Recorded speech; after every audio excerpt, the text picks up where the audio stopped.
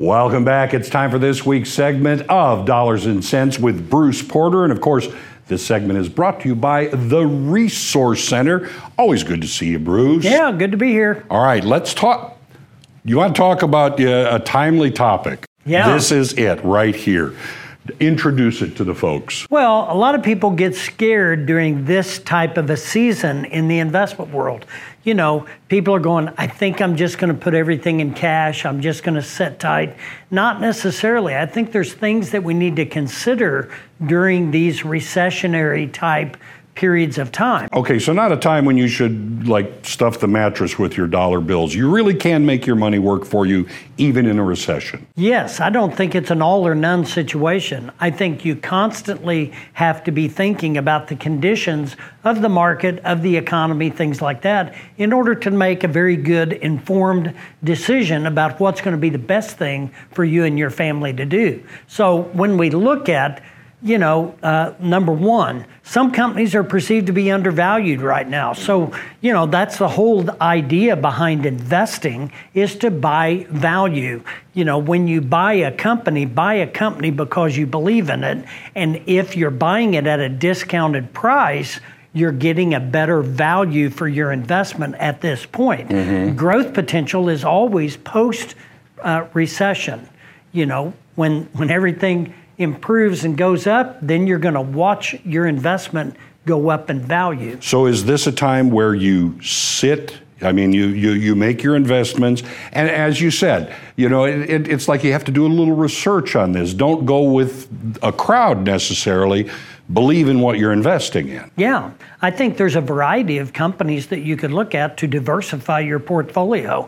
I think if you've been in one sector, I think now might be a good time to kind of go into different sectors of the economy, of the investment world, in order to give you more diversity in your portfolio. Now, if we go to number two, buy low, sell high. Well, that's easy said. That's the whole idea. Sure. You buy here and you sell up here. Everybody usually buys here and they sell here, and it's called FOMO.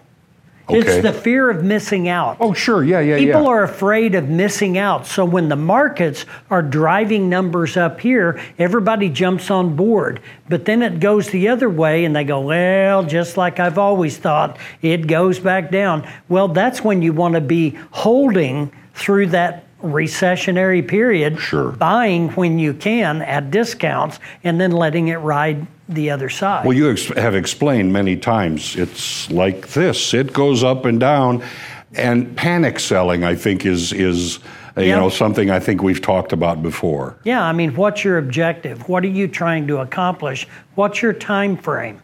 I think all those things have to be considered. I think the people that lose during a period of time like this, they knee-jerk. They make rash decisions on monies they don't need right now that they have time to recover and things like that. And quite honestly, if you're approaching retirement, you probably shouldn't be taking that much risk in the market anyway. Uh-huh. That's just my belief. That's how I believe. I'm more conservative. And so, I try to steer people the right direction as they're approaching retirement rather than trying to make a rash decision or hoping that it's going to be up when you retire.